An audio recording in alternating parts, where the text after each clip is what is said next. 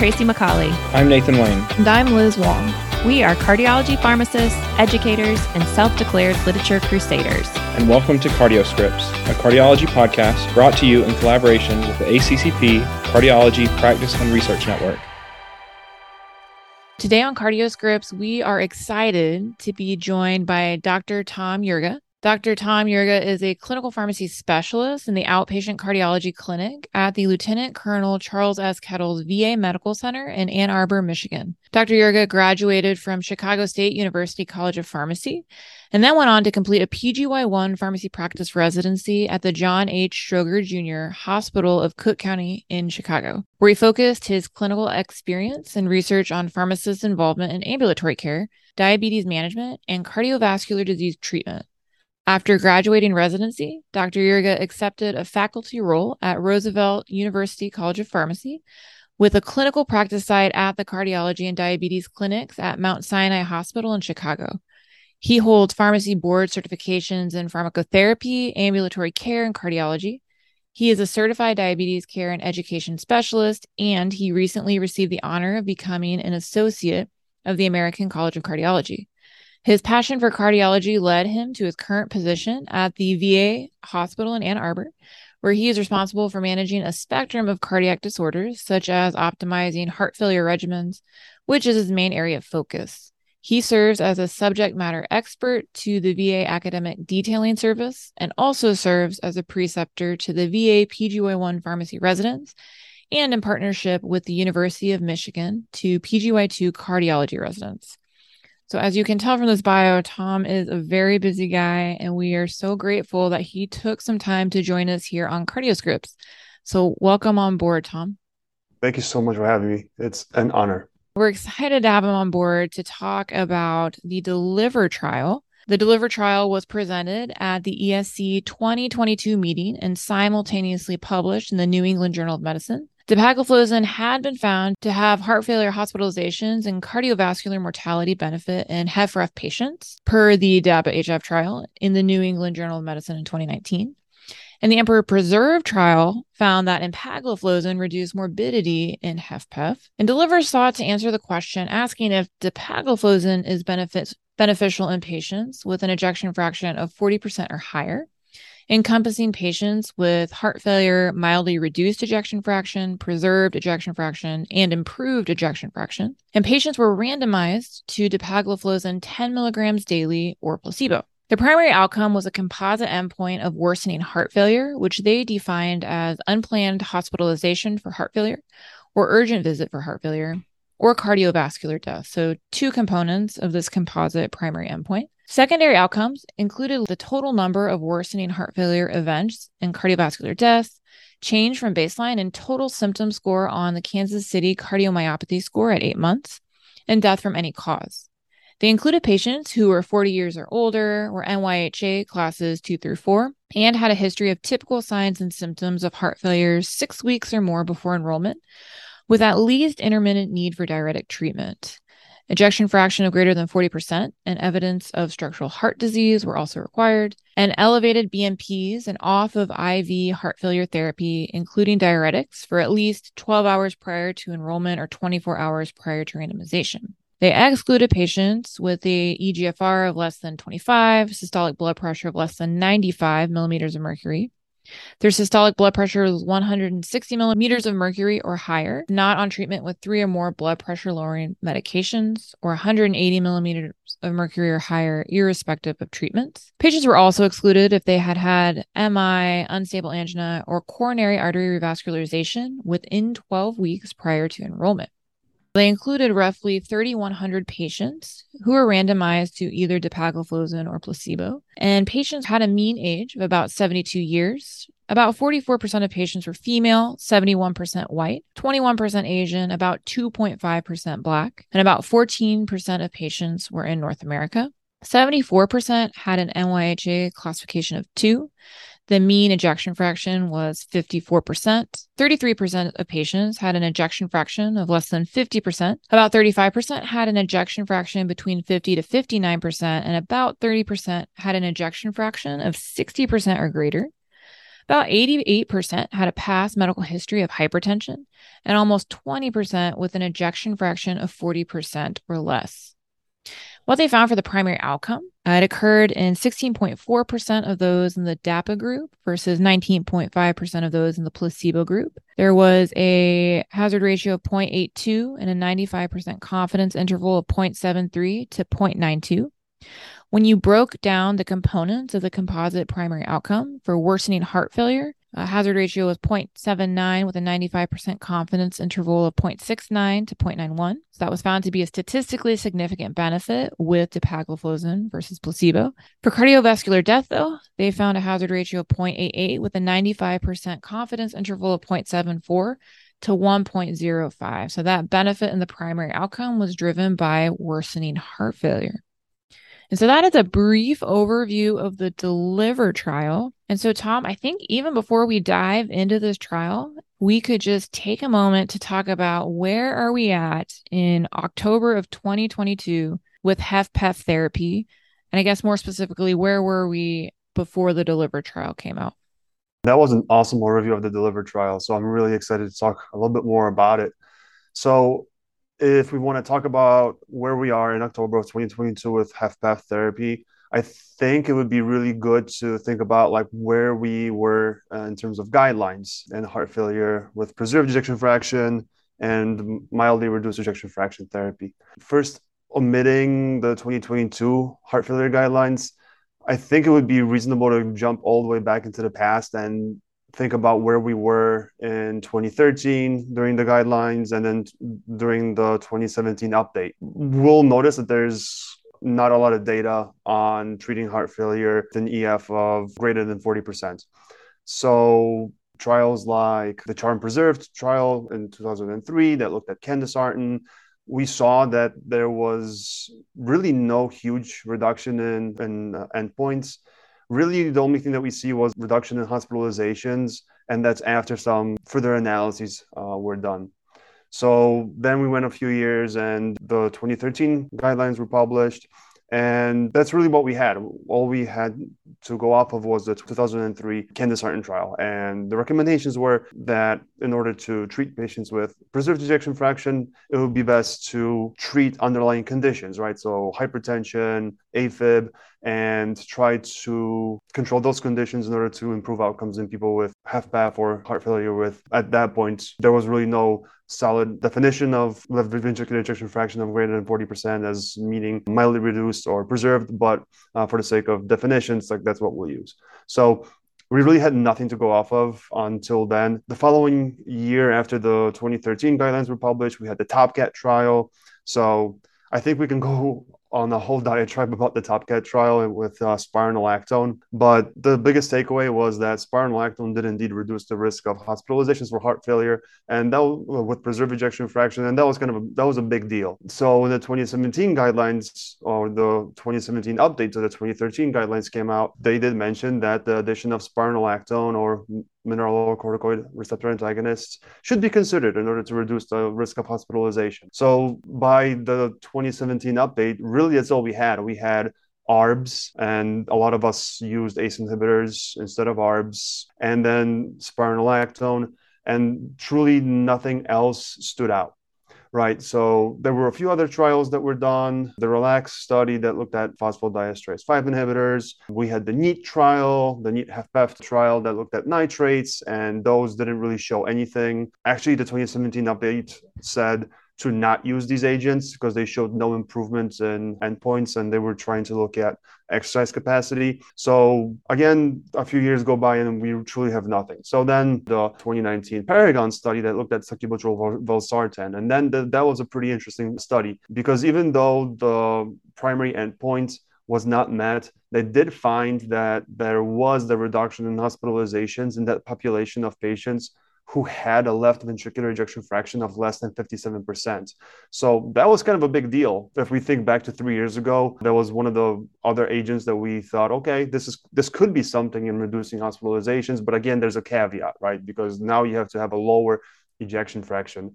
And the FDA actually did change the package insert recommendations and the sacubitril valsartan recommendations for people with heart failure. They removed the reduced ejection fraction and they substituted that with, just general heart failure, with a caveat that the lower the EF, the greater the benefit. And then when we had Vitality HFpEF with vericiguat reduced hospitalizations in patients with reduced EF, but Vitality HFpEF with vericiguat and HFpEF showed that there was no difference. So again, we went a few years between CHARM Preserved and about the time when the 2022 guidelines were about to drop. And the biggest, the most exciting trial to drop in many, many years was Emperor Preserved. So I think as we're talking about SGLT2 inhibitors now, this is actually the 1-year anniversary of Emperor Preserved being dropped. So happy anniversary to empagliflozin. And that was exciting because we saw that reduction in hospitalizations. There was no reduction in mortality, but nonetheless, we had yet another agent that is recommended to add to HFpEF and have mildly reduced EF to reduce hospitalizations. And Emperor Preserved did make it into the 2022 heart failure guidelines, which is pretty awesome. And if we look at the breakdown of recommendations in both HFpEF and mildly reduced EF, we see that the recommendation to start SGLT2 inhibitor therapy just based on the Emperor Preserved got a 2A recommendation, and that's above the 2B recommendation for things like sacubitril valsartan, spironolactone, or angiotensin receptor blockers. So when Emperor Preserved came about, I think it was a really exciting time, and I think we were all looking forward to seeing the results of DELIVER, which was ongoing at the time of the 2022 heart failure guidelines. So where are we right now with HFpEF therapy as of October of 2022? I think we can confidently say that out of the selection of agents that we have, given absence of direct indications as of 2022, when it comes to mildly reduced EF and HFpEF, I think it's safe to say that starting SGLT2 inhibitors should be at the front of our decision making, especially when it comes to patients who do tend to be symptomatic, especially when it does come to patients who have that higher requirement for diuretic therapy. Thank you for nicely summarizing that, Tom. And I'll just throw in there, you alluded to TopCat and maybe some controversy or a lot of discussion that comes with that trial. We had a CardioScripts episode that came out on that with Dr. Kathleen Falkenberg back in February of 2020. And then Emperor Preserved, we also had an episode that came out exactly a year ago with Dr. Alex Goncharenko. So take a listen to those just to refresh yourself, but a really nice overview. And I think that segues perfectly into the DELIVER trial. So Tom, when you read through it, were your just overall thoughts of DELIVER and some big takeaways that you had? Sure. Yeah. So when I was going over DELIVER, I thought this is definitely an important trial. It definitely added to the existing body of knowledge, especially when it comes to SGLT2 inhibitor therapy.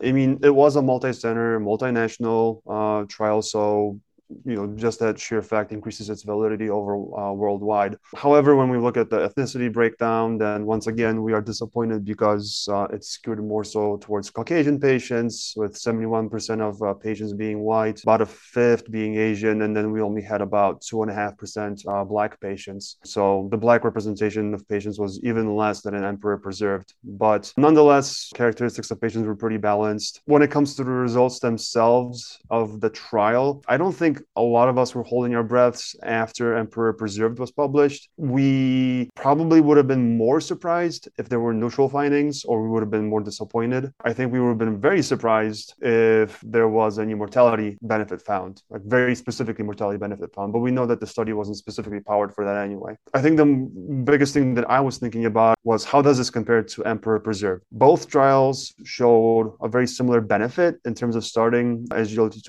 inhibitor therapy and reducing the primary outcome. Just doing a side-to-side comparison, we see that the number needed to treat for dapagliflozin was about 33, and then for empagliflozin was about 31.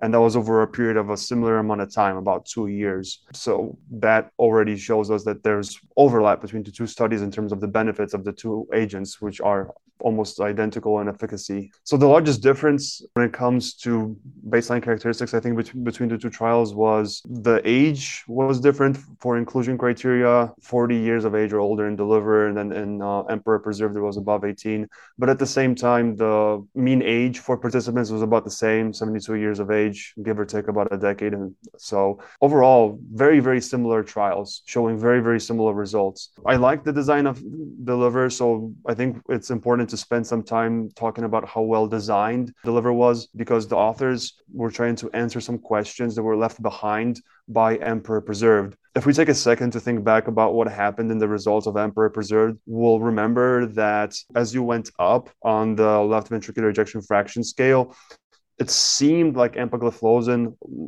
lost benefit, right? If we remember that forest plot in Emperor Preserved, we see that when you got to that EF of greater than 60%, there seems to be no benefit. So in order to get ahead of this, the authors of Deliver performed an analysis of the overall population and in patients with an LVEF of less than 60%.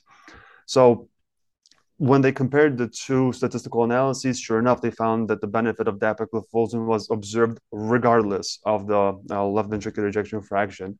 And by the time they were designing this trial, it was already found that the analysis in Emperor Preserved was also likely just the statistical nuance. We knew that the benefit of SGLT2 inhibitors, or specifically at that time empagliflozin, was robust regardless of LVEF. So again, funny enough, if you look at the forest plot of just Deliver, you see that the opposite is true in regards to the EF benefit.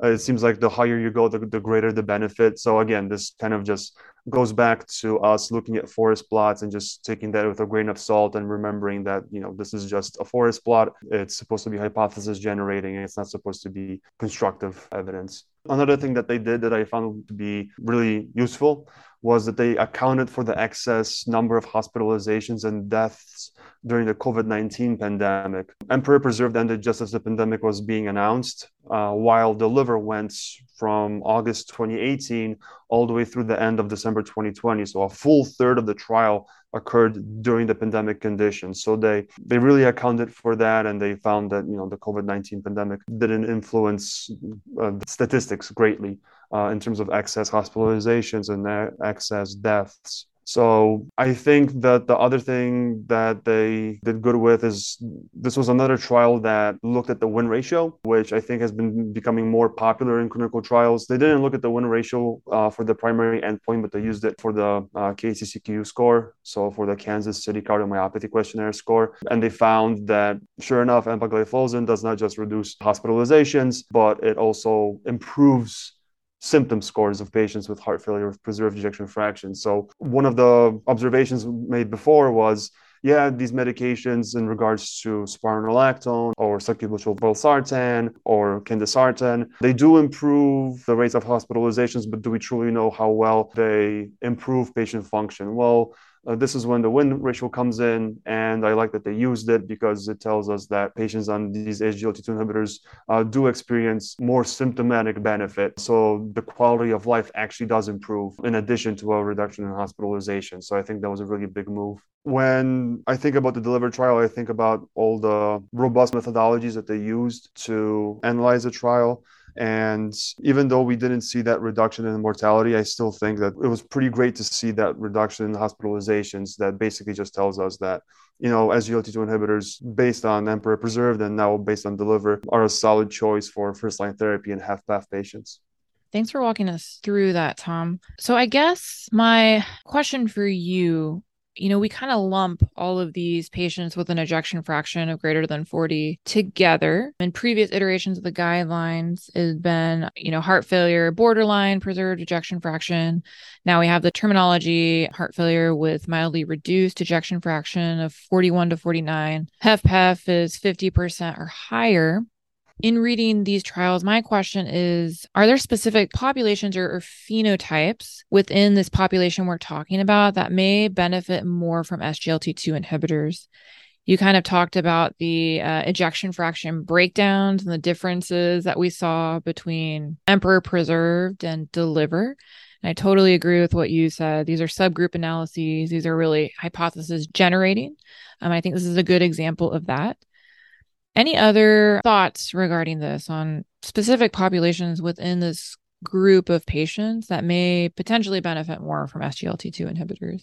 Yeah, absolutely. So again, taking a look at the forest plots, again, noting that these are not supposed to be evidence generating, but we do see that when you look at the plot, you do really see a benefit in a lot of different patient groups. So pinpointing a specific population becomes difficult because the question comes up like, geez, who does not benefit from SGLT2 inhibitors, right? But I think the important thing to take away is, we're still looking at our patients with baseline diabetes. We're still looking at our patients with baseline CKD. We still know that SGLT2 inhibitors are nephroprotective. They're a good choice for our diabetic patients. So even though there was no extra benefit of these agents in these types of populations, it's still important to recognize that, if you're questioning whether to start an SGLT2 inhibitor in somebody with an LVEF of, basically above 40%, if they have diabetes, if they have CKD with an eGFR of, in this case, above 25, then there's no reason not to start this medication because it is definitely indicated. But in terms of just solid benefits, I think the takeaway based on the deliver and the inclusion criteria of deliver is that patients who are congested, patients who are symptomatic, are more likely to benefit from SGLT2 inhibitor therapy, especially those who were just recently hospitalized. So in the deliver trial, only about 40% of patients had any prior hospitalization. And if you look at the breakdown of the patients, you see that maybe only a tenth of all patients in the deliver trial had a very recent hospitalization for heart failure. And by that, I mean like within the last 30 days. So you definitely see benefit with SGLT2 inhibitor therapy in those types of patients. Funny enough, when you look at the forest plot, you see the opposite. You see that there's a loss in benefit in those who were recently hospitalized. But, again, taking the forest plots with a grain of salt, you see that the confidence interval on that one is massive. It's really wide, but numerically it shifts towards the benefit for dapagliflozin. So again, forest plot, grain of salt, but think about those who are recently symptomatic. The other thing that we should think about is what are some other benefits of SGLT2 inhibitors in terms of decongesting patients. We know that starting an SGLT2 inhibitor likely will decrease the loop diuretic requirement for a lot of patients. It's more likely to have a faster onset of benefit. So in the deliver trial, the benefit was observed as soon as 2 weeks after starting therapy. So that's really quick for improvement in benefits. Reducing the need for a loop diuretic, we know that has beneficial effects in terms of protecting patients' kidneys. So thinking about who of your patients is symptomatic, then a lot of us might want to look at things like our natriuretic peptides. I would probably not go searching for the best, either NT-proBNP or BNP to start these agents, because when you look at the analyses and deliver, you see that they broke it down based on a level of about 1,000 picograms per milliliter. So I wouldn't be looking for specific numbers of BNP or NT-proBNP to start these agents. But in general, you should probably take that as a sign that the more congested a patient, the more likely they are to derive benefit of this therapy. And Tom, just to add on to that, there was a recent post hoc analysis that came out in JACC that kind of aligns with what you're saying. So they found with higher NT-proBNP, it seemed like those patients may have benefited a little bit more. But again, this was a post hoc analysis, but interesting nonetheless. Yeah, exactly. And when I looked at that post hoc analysis, again, this is what the biggest takeaway from those types of analyses is, right? The more congested a patient, the more they will likely benefit from, obviously diuretic adjustments, because at the end of the day, diuretics as needed are still a number one recommendation by the guidelines. But our goal should be to reduce diuretic need over time. So if we can get around that and starting them on this therapy, I think that would probably make more sense for reducing not just diuretic need, but also obviously improving symptoms and reducing hospitalizations. Something, I guess, to bring up in the context of diuretic therapy, in addition to the sub-analyses that were being made on DELIVER, there were a few analyses or a few trials done on other SGLT2 inhibitor therapies, specifically empagliflozin. I think we can think back to things like the MPulse trial or the MPAG-HF trial, which were also pretty recently published. And sure enough, we see that starting SGLT2 inhibitor therapy early on in acutely decompensated heart failure patients not only improves symptom scores, not only has an improvement in quality of life, but in the MPAG-HF trial specifically, it shows that there's truly an increase in urine output. It was a very short trial. It was only a few days, so they didn't see surprisingly a reduction in weight, but they did see greater increase in urine output. So we don't think of SGLT2 inhibitors as diuretics, and we shouldn't, but they're definitely great additions to reducing the diuretic needs of patients.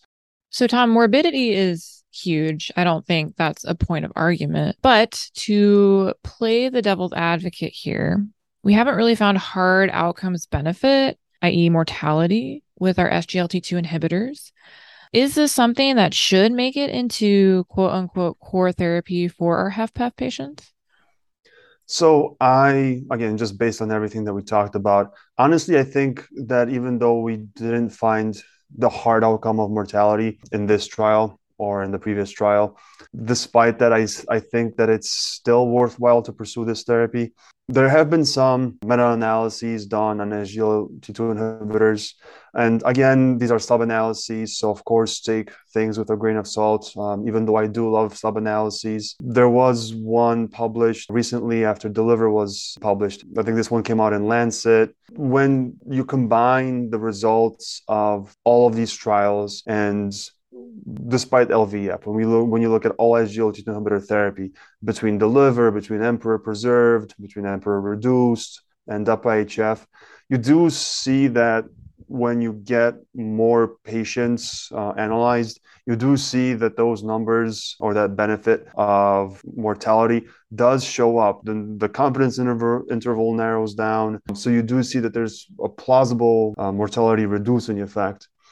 When you look at just heart failure with an ejection fraction of above 40, it's a little bit more difficult to make that claim, even in the meta-analyses, despite the fact that they're analyzing about 12,000 patients. It's still not crossing the point of statistical significance. And there is some heterogeneity in these trials, surprisingly. However, I don't think that defeats the point of, while there not being any hard outcomes, the improvement in quality of life, the reduction in hospitalizations, I mean, that's already key. Like you said, morbidity is huge. So the other thing to consider is the cost of these agents. I mean, when you look at the cost of these agents, so they're somewhere between $600 and $700 just for a month's therapy. So this speaks to us as pharmacists. We can help get patients either approved for these medications or find ways to get better access to these medications. So it's not just about identifying candidates for these agents. It's not just about getting excited about starting these agents. This also begs the question, can our patients afford these medications?